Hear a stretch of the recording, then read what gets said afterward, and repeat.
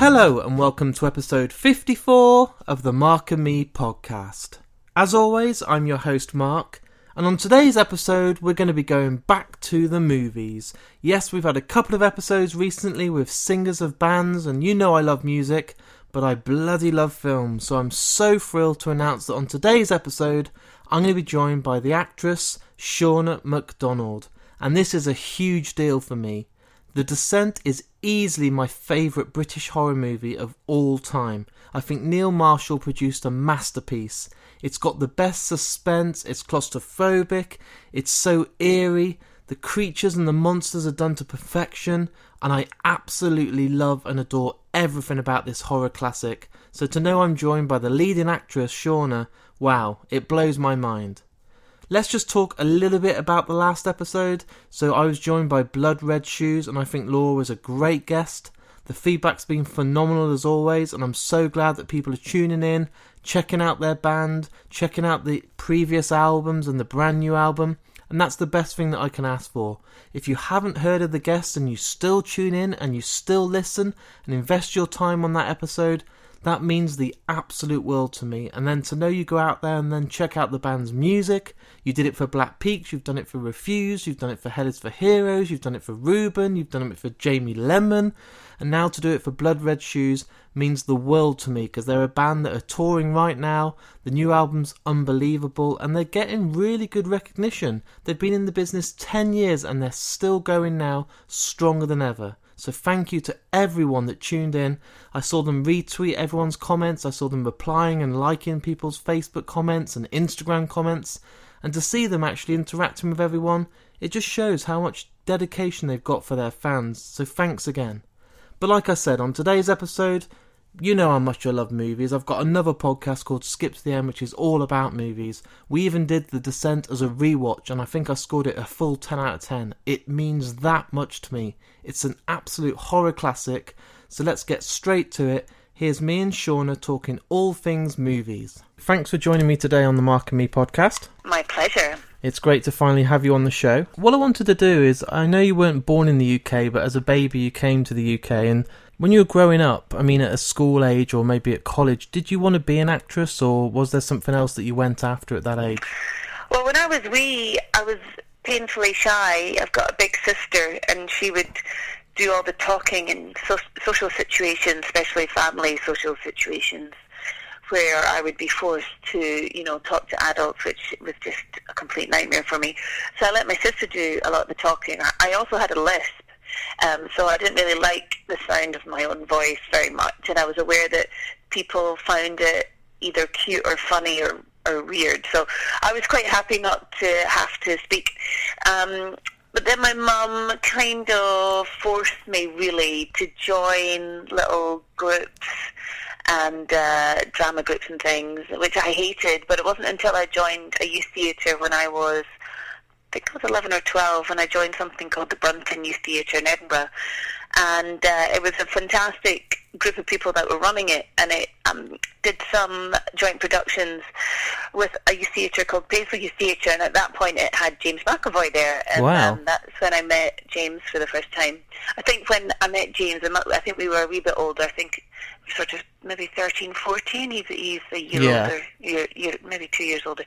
But I was certainly a young teenager, and he was a middle teenager. But it wasn't just him. There was lots of young adults, older kids, I guess, that were talented, hungry to learn, fearless in this little youth theatre. And I realised that it wasn't about being loud or indeed confident. It was about this amazing buzz that you get when you're just creating a scene or working with your friends or devising something, and you sort of become a bit of a little family, and everybody's a black sheep really, so you're all accepted. So it wasn't until I found that group of people that I thought, if I can do this every day, I will be happy, Yeah. So I went down the usual route of, I didn't think I was good enough. Most actors don't.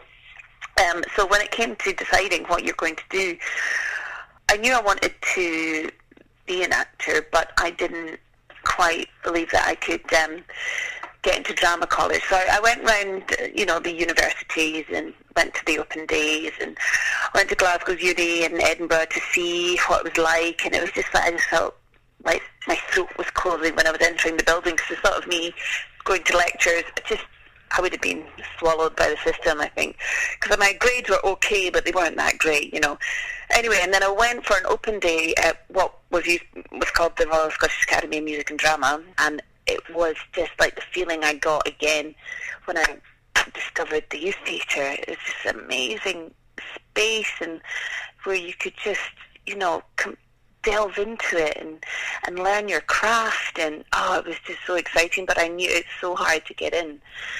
But I knew I had to give it a really good go. So at that time there were two very good schools, one called Queen Margaret and one called, the Academy.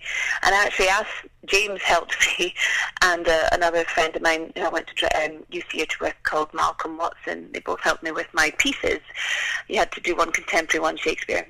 Queen Margaret didn't want to see my second piece because I totally bombed the audition. But it kind of made me focus the mind, and then I did the Academy piece and I got in the first time. So the rest is history, really. So I went to drama college when I was 18, and it was just, I just absolutely loved my time there in Glasgow. And then shortly after I moved to London when I was 21. So yeah, I kind of started, and I'd done bits of filming here and there. When I was younger, my sister and I, we set up a cleaning company called the Handy Helpers, no job too small. That was our little tagline. Sounds so dodgy. No job too small. We used to walk dogs, babysit, clean cars, clean our mum's friends' houses. Anyway, we used to clean for this guy called John Coulter, and we'd take it in turns and clean his flat when we were about, I think, 15 or something, maybe 16.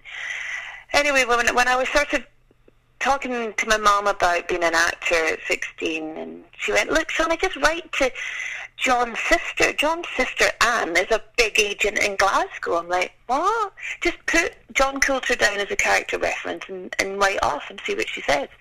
So I wrote off to her, and she wanted a meeting. So I went to meet her when I was 16, and she said, "I see you've got John Coulter down. My brother is a character reference, and you clean his flat." and I was like, "Yes." I said, "Well, I tell you what, I'll keep you in mind for adverts." And so fantastic. And so she took me on board just because, as a favour, really. She had no idea whether I could act or not. And then, shortly after I did get into drama college. But it was a good early start, because the first thing I did was, when I was with the youth theatre I was talking to you about, we travelled to Paisley every week, which is about 65 miles away, because we loved it so much. And they have quite a reputable company now, and they used to get approached by casting agents. So they were casting something called The Debt Collector, which had Billy Connolly in it years and years ago. So when I was 16, I went up for this audition, and I got a very small part in this film. But my scene was with Billy Connolly, and I think I didn't really appreciate. Well, I did appreciate it at the time, but I didn't realise, it was completely just handed to me on a plate. And I think having a bit of work, something on your CV early on, helped just to break the ice almost. And I was lucky enough to work throughout training as well, bits and pieces. What I wanted to know, obviously you got into it around sort of your late teenage years, and you were lucky enough to move to London and stuff, but were you actually a big fan of films growing up and TV, or were you just... It was more theatre. I loved films, but I just... if Netflix had existed when I was young, it would have been amazing, because it's just in your living room, and it's almost free. It feels free. You kind of forget you've got to pay monthly, but for me back then, I think it was more going to see plays, reading plays. I did love film as well. I mean, I was totally in love with Leonardo DiCaprio in Romeo and Juliet, because we studied Romeo and Juliet, and Baz Luhrmann had just done the film, so I just watched it on repeat over and over and over again. I got a super high mark in my English paper because I just knew all the words. You kind of got to remember, though. There's a lot of things that don't happen in the film that do happen in the play, like Romeo kills Paris at the end and all this stuff that you've kind of got to remind yourself. But I just kind of loved the passion, and I just, anything to do with romance and anything like that when I was a teenager, I just loved it so much. But I remember distinctly actually going to see, I think it might have been a Chekhov play. I had no idea who this bloke Chekhov was at the time, but there was this, I can't even remember the name of the actress, but she was an Irish actress, and I went to a theatre called the Royal Lyceum and watched the play. And I think I was only about 15, and I remember watching that woman going, I want to do what she does. And I just thought her life seemed so magical that she could do this every night, go to a theatre and perform and be a different person. I just thought it was like this, untouchable thing that I just desperately wanted. And I didn't quite know exactly what it was, And of course the reality of being an actor, very few moments you feel that you're always sort of chasing the high of when you were a kid, when it was so magical,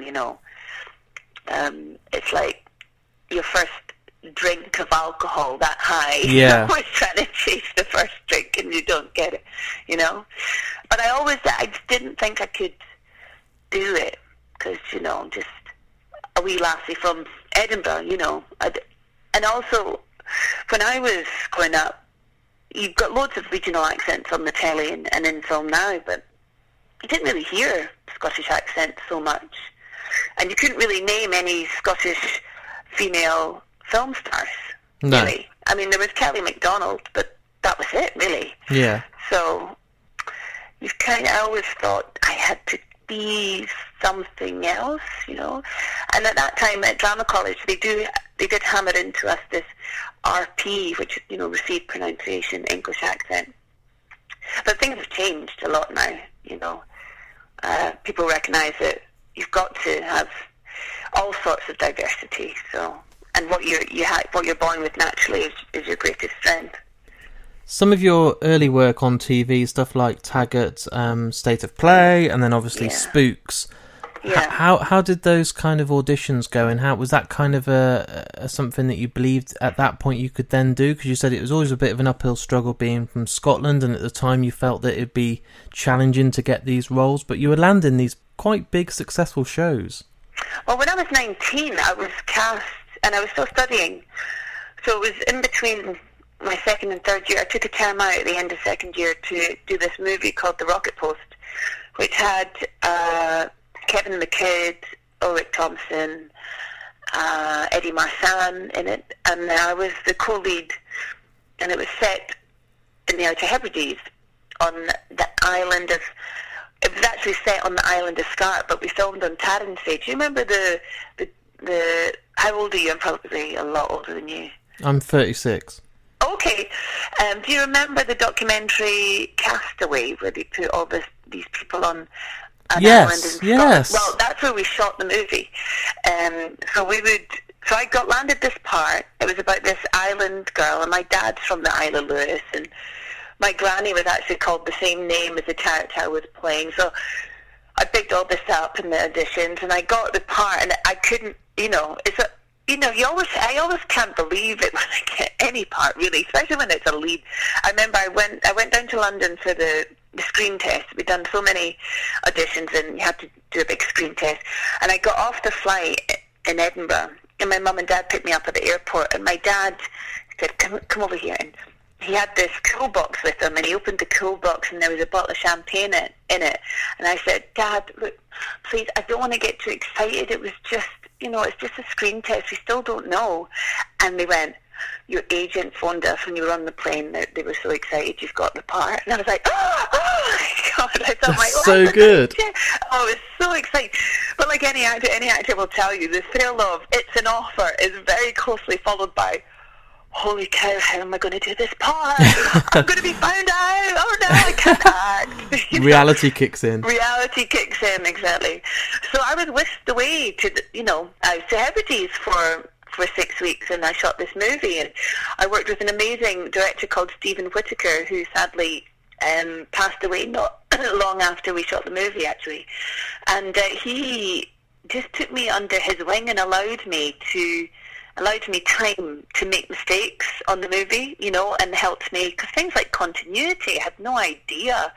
And I was and also you shoot everything out of sequence, and I'm like, how am I'm going to enter a building and then I've got to exit it on a different day and got to remember. So they just treated me so well, and it was just this magical time. And I had my 20th birthday in a curry house in Stornoway with Eddie Marsan and Kevin McKidd, and I was thinking, how is this happening to me?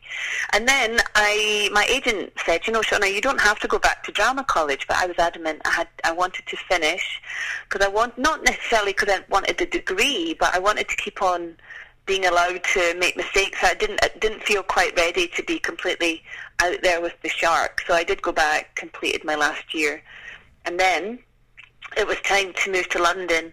And my mum said to me, Shauna, I don't think it's a good idea for you to go to London. You've got no money. And then I got State of Play, which gave me a couple of grand, and shortly after I managed to land Spooks. I mean, it does seem like they I was definitely on a lucky streak in my early 20s, and ignorance is bliss. And the more it worked, I think as well, it wasn't really ignorance, because I'd been allowed to be. It's quite scary when you start doing auditions, and you kind of got to learn that everybody's just a normal person, and we're all just trying to make a movie. But when you're the actor, you feel lower status for quite a long time. So I guess because I had experienced auditions, it didn't. By the time I was 21 and graduated, I wasn't quite as nervous or overwhelmed as possibly as some of my classmates might have felt if they,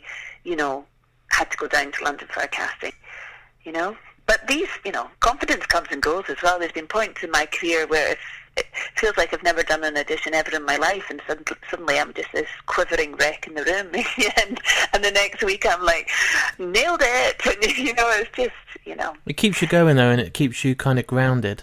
Yeah, I'm a very grounded person. Gosh, I've got 3 daughters. I live very close to my family in Edinburgh. I run a youth theatre. I've got 150 kids that attend Edinburgh Youth Theatre, which I'm the artistic director of. I'm a grounded person because I don't want to be otherwise. I love the magic of filmmaking in terms of how you go away and you get to all play, and you're all in it, the cast and crew and everybody, the production team are all in it to tell a story that you feel passionate about. And then I go back to absolute normality. That's good. And I guess that's the difference between me and maybe other film stars that, I'm not a film star, but me and film stars who go from job to job to job to job to job to job, and then sometimes they crave that normality. They want to, I just want to wash my own clothes. You hear all that. I just want a normal life. Yeah. So I guess I've got a fairly good balance. So it would be criminal of me not to mention The Descent. It's easily my favourite British horror movie of all time. I was actually quite surprised when I was doing some research. I actually didn't realise it's 14 years old this year, which is just... I know. It's scary. But it's what I really like about it is it's the suspense, it's feeling claustrophobic, but it doesn't age. You watch it now and it doesn't feel like it's 14 years ago. It still looks like it was filmed only last week. It's clever because it's a simple story. Yeah. Because it's about friends, and when we were talking to Neil before the filming, I remember he was describing it to us. It was kind of the antithesis to Dog Soldiers. So Dog Soldiers was about a group of guys, or friends, it doesn't really matter that they're guys and we're girls, but a group of friends that face a common foe and they stick together and fight for each other. Where this is about a group of friends face a common foe and it all splinters and fractures, and by the end it's every person for themselves. So it was groundbreaking because it was obviously 6 females carrying the film. And because in terms of, because I often get asked, is this a girl power type movie. And I'm like, well, I don't know. It kind of depends what you class as girl power and being a feminist. We kind of leave each other to die. We maim each other so they die. We are sleeping with each other's husbands. I don't know if it's really, come on, you girls. You know, we're strong and fearless, and it's nice, especially in that genre, to see females fighting for their lives rather than running away, screaming, asking where the nearest guy is to help them out. But really, when you break it down, it's about a group of friends that get lost, you know? And it's a simple concept, but it works and it's timeless. Yeah, it does work really well. And we tried really hard, and we always like, and of course it's genre, and horror has so many subgenres as well, so you're ticking the boxes. It's monster horror, it's, you know. Yeah. He really wanted it to be realistic people in an unrealistic situation. So he wanted to add as many layers to us as he could, because he realised if the audience don't get on board with you, if they don't recognise a part of them in you or in a character, they won't care if you die or not. So you have to keep them to the very, very end of the film. So that we tried our very best to. Because I've done quite a few horror films now. I've done, I don't know if it's 5 or 6, and I try not to play the genre. I try always to play the scene. And back in the day when, you're training as an actor, you get taught very early on about following an objective, knowing what you want in the scene, knowing what your obstacles are, and manipulating yourself through the obstacles to get your objective. And I still think you have to do that in a genre film, in a heightened genre film, in an action film, to make it interesting, because that's what engages an audience, really. So I try not to pull faces and do that sort of. I try not to do a standard scream. I try and you can easily get into a rhythm of that horror acting, and I think it's. I don't enjoy watching it, so I try my best to make things as creative and colourful as possible. But horrors are lots and lots of fun. You get to, especially for the ones I've done. Yeah. You get to do acting that in a drama. It'd be hard to. I don't know how to get away with.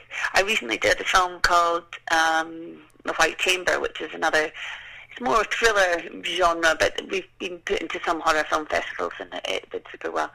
But the one I'm thinking about in terms of what I got to play physically as an actor is a film called Nails, where my character, it's not really a spoiler to say at the very beginning of the film, she gets hit by a car, and then she ends up paralysed from the waist down, and her right arm is in a brace, and she's got tracheostomy in her throat, so she has to communicate through a computer.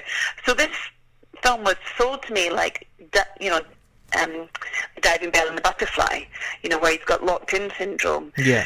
So I was playing it like that. I did my research. I spoke to speech therapists. I went into the high dependency unit at a local hospital and was allowed to be, led round and shadow someone. And I did my proper research, my medical research. And I know that on the day you're shooting a low-budget, micro-budget horror film in Dublin, they're not going to care about what I know about tracheostomies and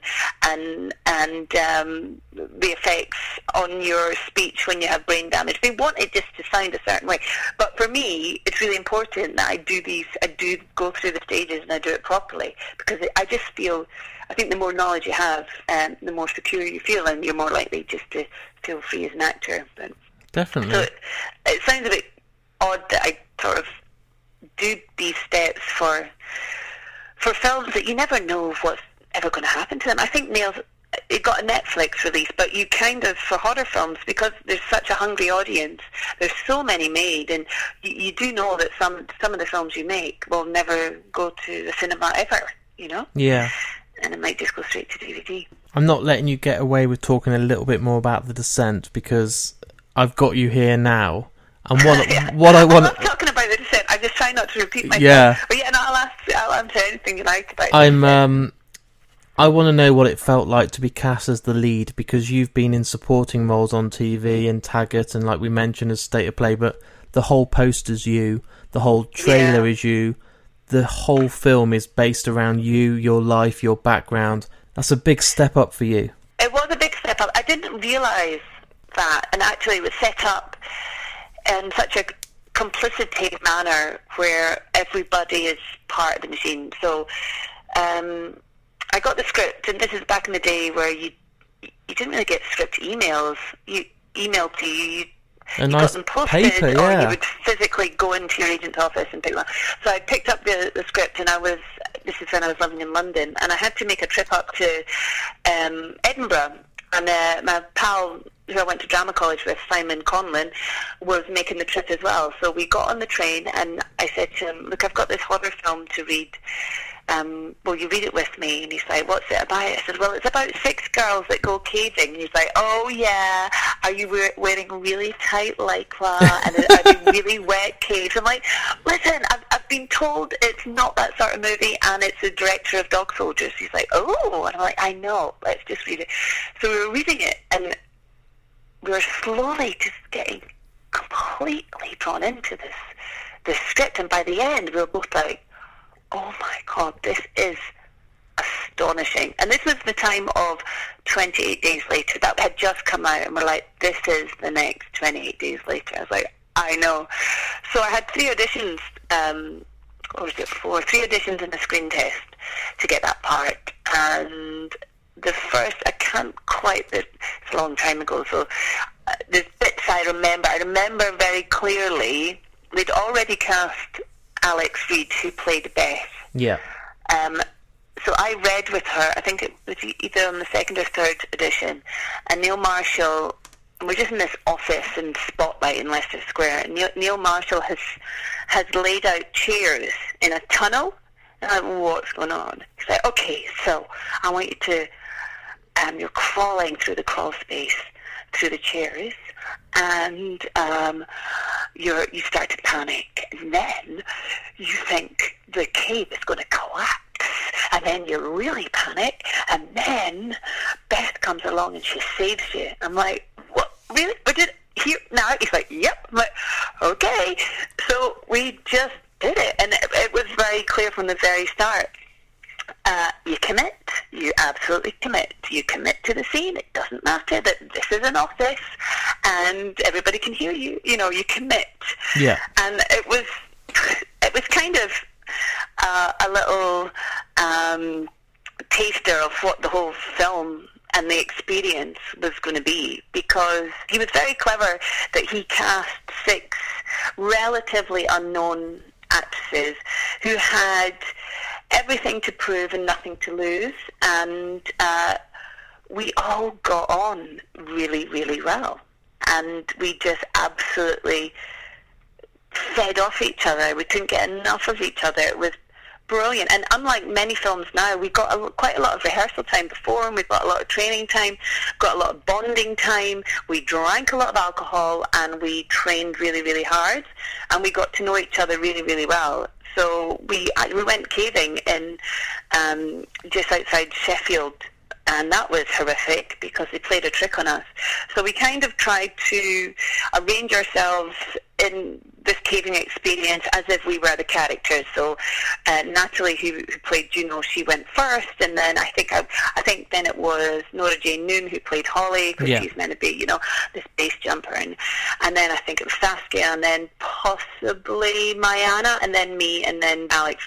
So we go caving, and it's this amazing experience. It's underground waterfalls, abseiling down an underground waterfall. Yeah, I'd never experienced anything like it in my life. And it was that sort of dead silence you get. It's easy. And that temperature where you're just uncomfortable all the time. Just not freezing, just uncomfortable. And the silence is absolutely deafening. And then when you turn your torch off, it's a blackness you've never felt. It's so suffocating. So the guide said, go down this tunnel, there's a surprise at the end. And we're like, okay, totally green. So we start going down this tunnel, and you're crawling, and then you're doing sort of that army crawl on your stomach. You're really, and you're the top of your hard hat is starting to scratch against the top of the tunnel. I mean, it's horrific, and I up until that point would say I was claustrophobic, but I was doing this film and I was like, I have to just deal with it. But I was very, very uncomfortable. And then so I'm near to the end, but I'm totally sandwiched in. There's no way you can turn around. At the very far end of the tunnel, we just hear Natalie going, "It's dead end." What? It's a dead end. It's a dead end. Go back, go back. And she's starting to panic about it because there's dead end and there's like 5 girls behind her, and she's like, go back, fall back. So we're all going back. And that was supposed to give us some sort of, real life experience of being trapped in a cave. We're actors. We can pretend. I don't know what it's like to take someone's leg out, but I can pretend. Yeah. So that was, it was. But what it did was, it did bond us. Yeah. Bond us. And we realised how horrific it is when you think you're trapped, and also we had no idea of where we were. We were completely disorientated and at the mercy of the people that were leading us. So for that, I guess it was a good experience to put in your little toolbox of things, but a great bonding experience. And we did whitewater rafting training, which was fantastic. It was just, just this amazingly awesome film. Yeah. And the girls we are friends for life. I mean, Saskia is now Mayanna's agent for a start. Wow. Yeah, and Mayanna Burring has just gone from strength to strength. She is just nailing it all over the place. She's smashing it. She's just brilliant. And I saw Nora Jane last year when she's over in the States now, and I went over and hung out with her and got to spend a few days staying with her. And it's you know what it's like when you have an experience with a group of people. Yeah. It doesn't really matter how long you leave it, or what really happened in your lives. You've got this shorthand of conversation with them, and you just feel so utterly connected and grateful. And I love them. I love these girls so much, and Neil as well. He brought us all together, and it was an amazing experience. I wish he'd employ me again, but that's another matter. So you're not going to be in the new Hellboy film? Nope, he's not employed me again. He's employed Mayanna and Nora Jane. I'm sure it's coming. He's still a dear friend, but it'd be nice to get another job out of him. But he's doing super well these days. Yeah, it's crazy. Things. Yeah, massive. But what ending do you prefer, the US cut or the UK cut? Well, obviously the UK, because it wasn't just the UK; it was the UK and the rest of the world. Yeah, so, it's just the bloody Americans. Well, they said that to me, and I think that's patronising them completely. They said they'd done lots of screen tests, and it was too bleak for the Americans. I'm like, are you kidding me? Yeah. Bleak for Americans? Have you seen The Deer Hunter? You know what I mean? It's like, what are you talking about, bleak for American audiences? But what happened because of that kind of spiraled in to The Descent Part 2, which is a real shame, because they managed to, we shot a whole different, The Descent Part 2 is a different conversation and a different experience, but one thing that The Descent Part 2 missed was the connection between both of the films. And we shot a whole different beginning to Descent Part 2, which involved, do you remember at the end of Descent where Sarah left with her daughter and the cake, and then the camera moves slightly round and you realise it's just her and the firebrand on this cave, and the camera slowly pulls back until she's a dot in the distance. So Descent Part 2, and we shot all this with a different actress playing Jessie because Molly was too old. So a different actress, and we shot her from the back so you couldn't see her face. So we were told that it was direct continuity. The camera pulls out and then we go straight back in. So we did this at Ealing Studios. We go straight back in. The daughter stands up, puts her hand down to Sarah, as in, follow me. Then they both jump into an abyss. This was a big stunt. They jumped into an abyss. The abyss turned out to be this underground water torrent, this rapid, which they had half submerged a tunnel that they sort of put sideways into a U shape, and said to me on the last day of filming, okay, Shauna, so we're just going to tie a rope around your ankle, and we're going to just pump some air through this water to make these rapids, and we're just going to pull you through this tunnel. So you've got to act like you're drowning. And I'm like, okay, this is not going to be hard to act like I'm drowning. So they did all this, and they do dangerous stuff on the last day. Really, if they kill the actress, they've got a film. Honestly, that's the truth. So they did all this, and it was horrific. And then it cuts to another, and this is all big stunts, this lake, this still lake, and the lake had some sort of Lyme's disease or something weird in it, so they wouldn't let me go in above my head. They threw in the stunt girl, so the stunt girl is waiting totally under the water, holding her breath, and then she bursts through, and then they go, okay, bring in Shauna. So I go up to my neck, and there's action, so I pretend I burst through, and I'm sort of crawling to the side, and I'm shouting, Jessie, Jessie, Jessie, because in my head, in Sarah's head, she's constantly looking for her daughter. That's the whole point. She thinks her daughter is lost somewhere there in the cave. She thinks she's left her in the cave, and she's gotten out, and her daughter's been left. And then it cuts to that we've got a missing person search. So when I got the call to watch Descent Part 2, I was actually pregnant with my second kid, and I was in South Africa at the time, in Johannesburg, because my husband was filming there. And they said, look, we're showing Descent in Fright Fest. Fright Fest in Leicester Square on that massive screen is amazing. It's just an amazing experience. So they said, well, you come over. And I said, well, will you pay me to come? Pay for my flight? And they're like, no. I'm like, what? Like, no, we can't. So I said to them, well, I don't think I can come. I can't afford it. Anyway, John, the director, said, I'll pay for you. I said, no, you can't pay for me. You can't pay for me. It's just the principle. Anyway, I'll pay. It's fine. So I paid. I brought my 2-year-old. I flew over myself. I went to Edinburgh, picked up my parents and some pals, brought them down to London. My dad babysat my daughter. I'm sort of waddling in.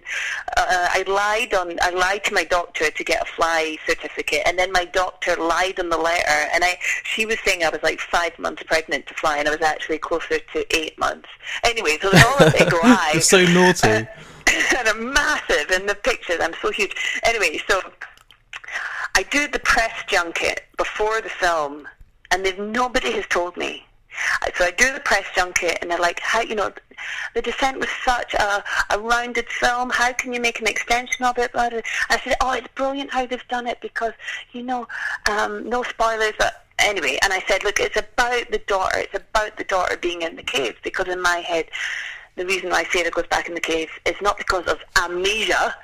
It's because she thinks her daughter's in the cave. And they told me during filming, okay, we're going to, in post, we'll keep playing that sort of laughter that you get in Descent. We'll keep playing Jessie's laughter to remind the audience. I thought, okay, great. And with that scene at the beginning, this is brilliant, it's a no-brainer. And then the sacrifice at the end, you're like, of course she doesn't mind because she's with her kid. Anyway, all that. And I sit down and watch the movie, and it goes straight to me running down the hill. I'm like, what? And oh, you're joking. They've done it. They've just blown it. They've blown it. And they were allowed to blow it because of the US ending. Because if you go straight from the US ending into Descent Part 2, makes complete sense. But the irony is, the US didn't even put it in cinemas, Descent Part 2. They didn't like it enough. I'm like, no wonder, because you patronised them. It wasn't good enough.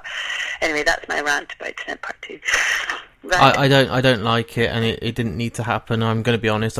I always look at it as just there was one film, and it was perfect, and it ended perfectly, and it left it how I wanted it. And I know. It doesn't exist. When the Descent was doing really well, they called me in and wanted me to sign for 3 films. Yeah.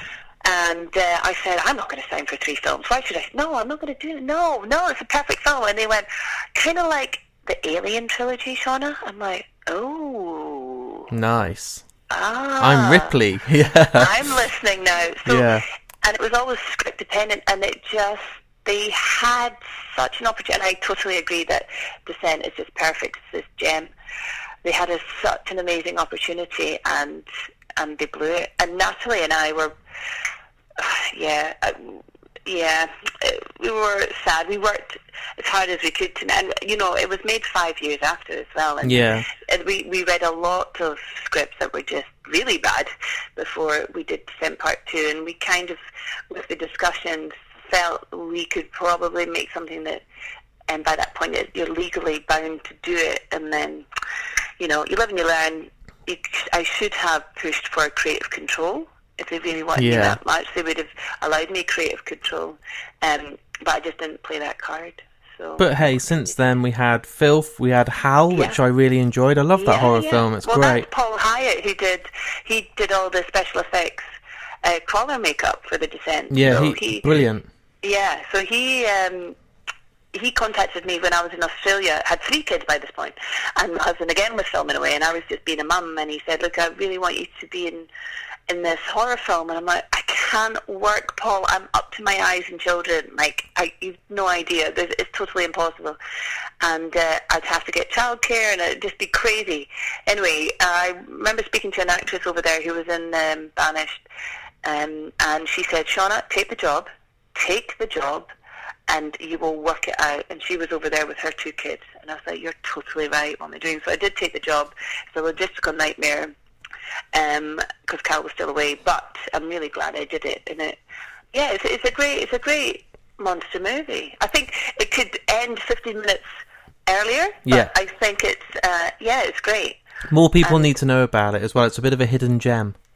Yeah, it is a hidden gem. I think Paul is, he's sticking around. He's sort of learning his craft, and you'll be able to get all his movies in one DVD release, Yeah. Or we'll do a Paul Hyatt festival one day. But no, he's definitely one to watch. He knows his stuff.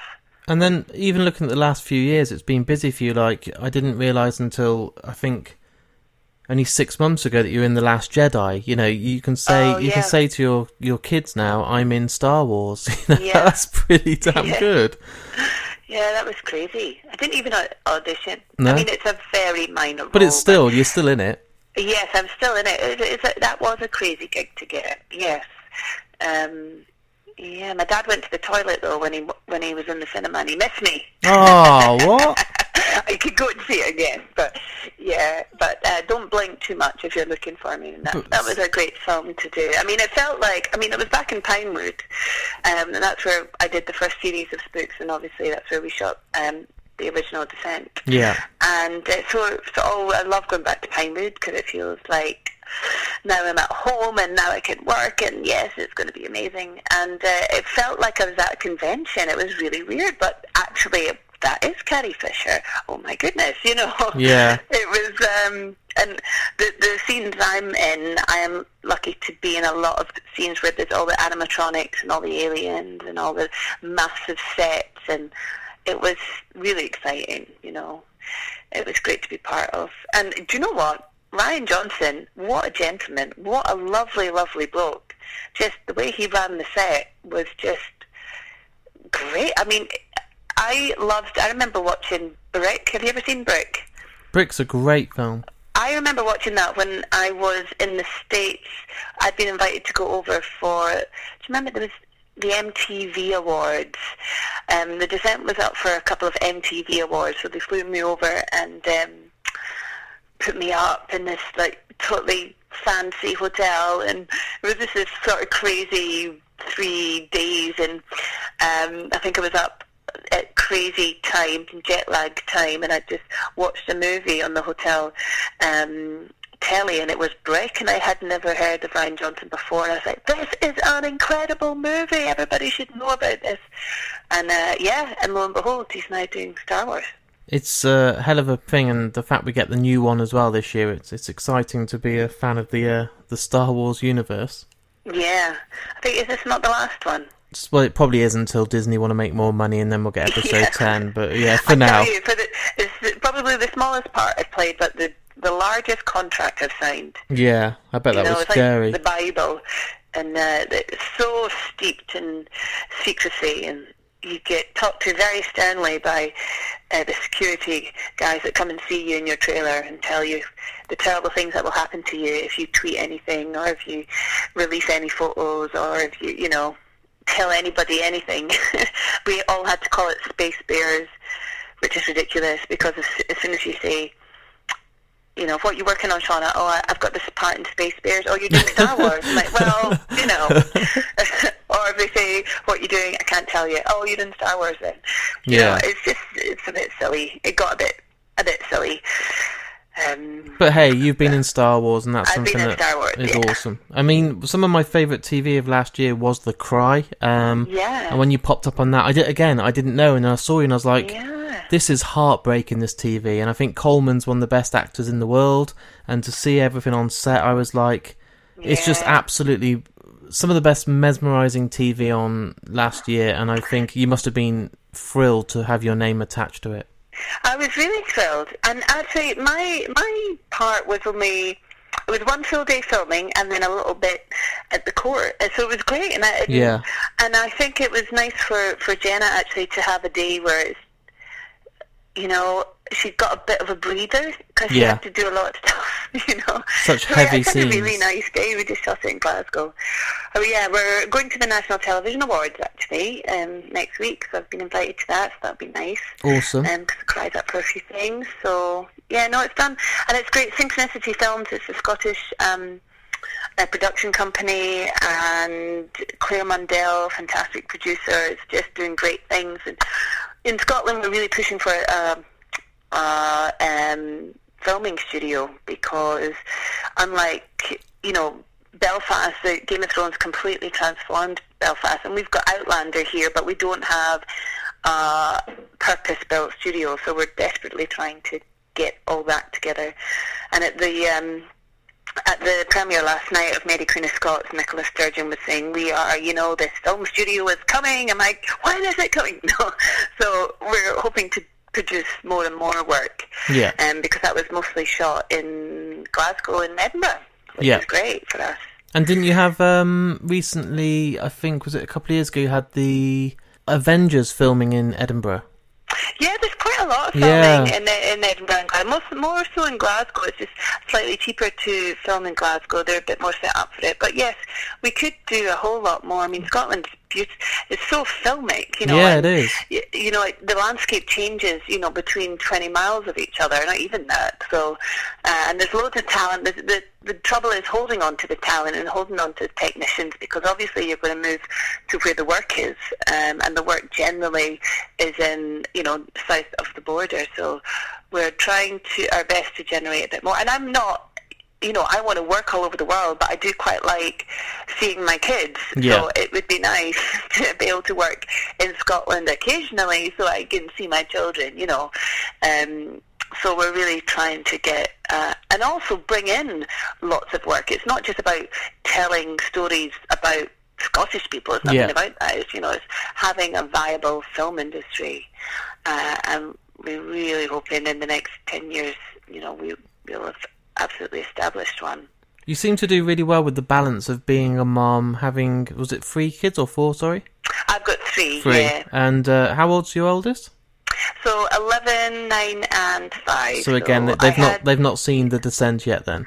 No, I keep threatening whenever they're a bit naughty, I'll say, I'm going to make you watch The Descent, and then you'll learn, then you'll respect me.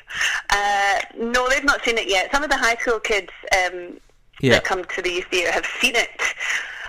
So they've got a newfound level of respect for me. But no, my kids, I voice a character in Danger Mouse. Yes, a lot of episodes. Yeah, so they've managed to catch me do that. And my husband and I did a really cute thing a couple of years ago where we both, our friend cast something called Katie Morag, which is this really lovely little Scottish set of books that they made into a series.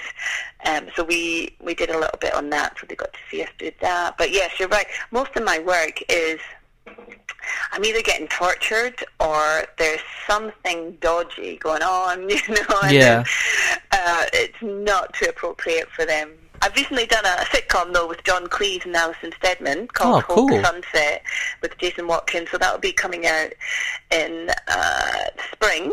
So that's wholesome family viewing on a Sunday evening. I think we've got the slot just before Pole Dart. So, nice. Yeah, so that'll be nice. They'll definitely be able to watch that. There must be something nice about the feeling one day of sitting down with them when they are in their late teens and saying, look, this is Mummy in a cave beating the shit out of these monsters. Like, that's a quite cool feeling. They've seen the images, you know, and they've seen pictures. And someone at, I think it was London Comic Con, gave me a pop doll that she'd had made of me, a personalised Shauna McDonald pop doll, and that was when the kids were like, that's so cool. Like, I told you your mother's cool. Come on, girls. So yeah, when random things like that happen, they go, yeah, that's cool. Yeah. I asked this final question to everyone that's been on, so every single actor or musician or director, and you know, you've told me very honestly how your career started. Now, things have changed quite a lot. Obviously, now we're inundated with YouTube and streaming services, and people don't go to the cinema as much. But if you wanted to give some advice to actors, and obviously you run these academies and these drama schools, but what is the best advice you can give people now that are listening that want to try and become an actor or an actress or a director and get involved in an industry that is so difficult to make a name for yourself in? Yeah, well, I'd say, I guess in a paragraph, I'd say never believe your own hype. Always watch everything you can. Go to theatre, watch lots of different types of films and telly. Just kind of get all this. Watch great acting. Don't watch rubbish acting. Watch the best. Do the best. And just every part you get, you have to work your socks off for that part and don't expect anything else to come of it. So you have to do your absolute best on set. Don't get distracted with what your phone's doing, what you're tweeting, what you're Instagramming. You know, do your job and to the best of your ability, and then as soon as they've wrapped on the film, you just have to move on and never expect that to... I've had a few... This film I touched on before called The Rocket Post. I did it when I was 19. They were talking about BAFTAs, Oscars. Shauna, you're going to be made, you're going to be a star. It took 5 years to get released. You know? Yeah. And that was a really good teaching in what it's like being an actor in the film industry. You have no control. So to retain your self-respect, you just have to do your absolute best, work with integrity. Don't blow out someone else's candle to get to the top, you know, and move on after each job. That's good advice. And hang up your clothes.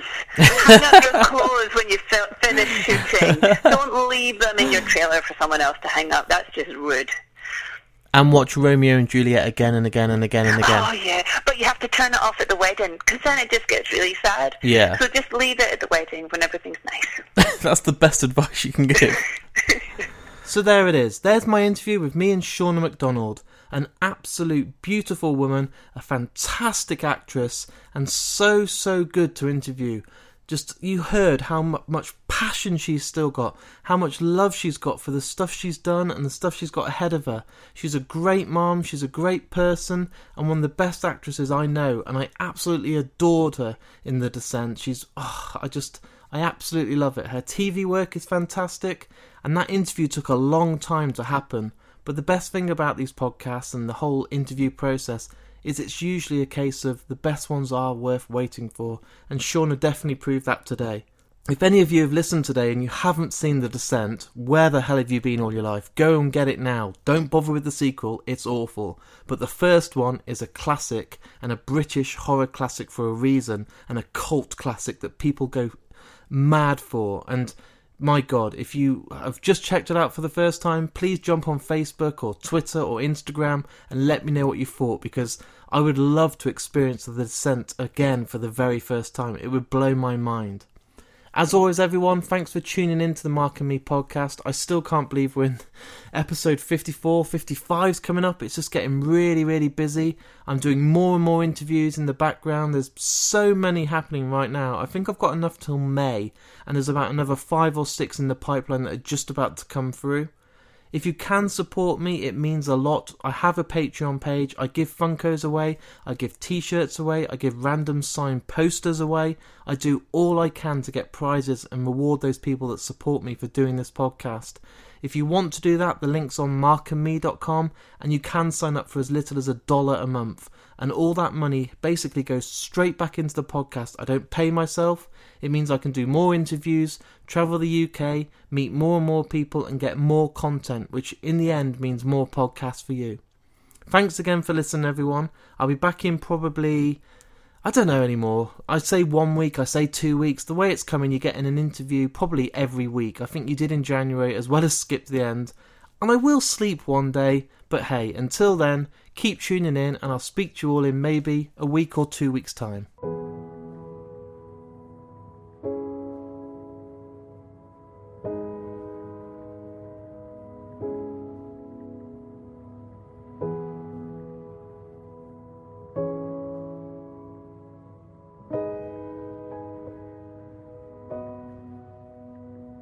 When I wake up, well, I know I'm gonna be the man who wakes up next to you. And when I go out, yeah, I know I'm gonna be the man who goes along with you. And when I come home, yeah, I know I'm gonna be the man who's coming home to you. And when I'm dreaming, well, I know I'm gonna dream about the time when I'm with you. But I would walk 500 miles, and I would walk 500 more, just to be the man who walked 1,000 miles, to fall down at your door. When I'm working, yeah, I know I'm gonna be the man who's working hard for you. And when the money comes in for the work I do, I'll pass along every cent of it to you. And when I'm lonely, well, I know I'm gonna be the man who's lonely without you. And if I grow, well, I know I'm gonna be the man who's growing old with you. But I would walk 500 miles, and I would walk 500 more, just to be the man who walked 1,000 miles, to fall down at your door. But I would walk 500 miles, and I would walk 500 more, just to be the man who walked 1,000 miles, to fall down at your door.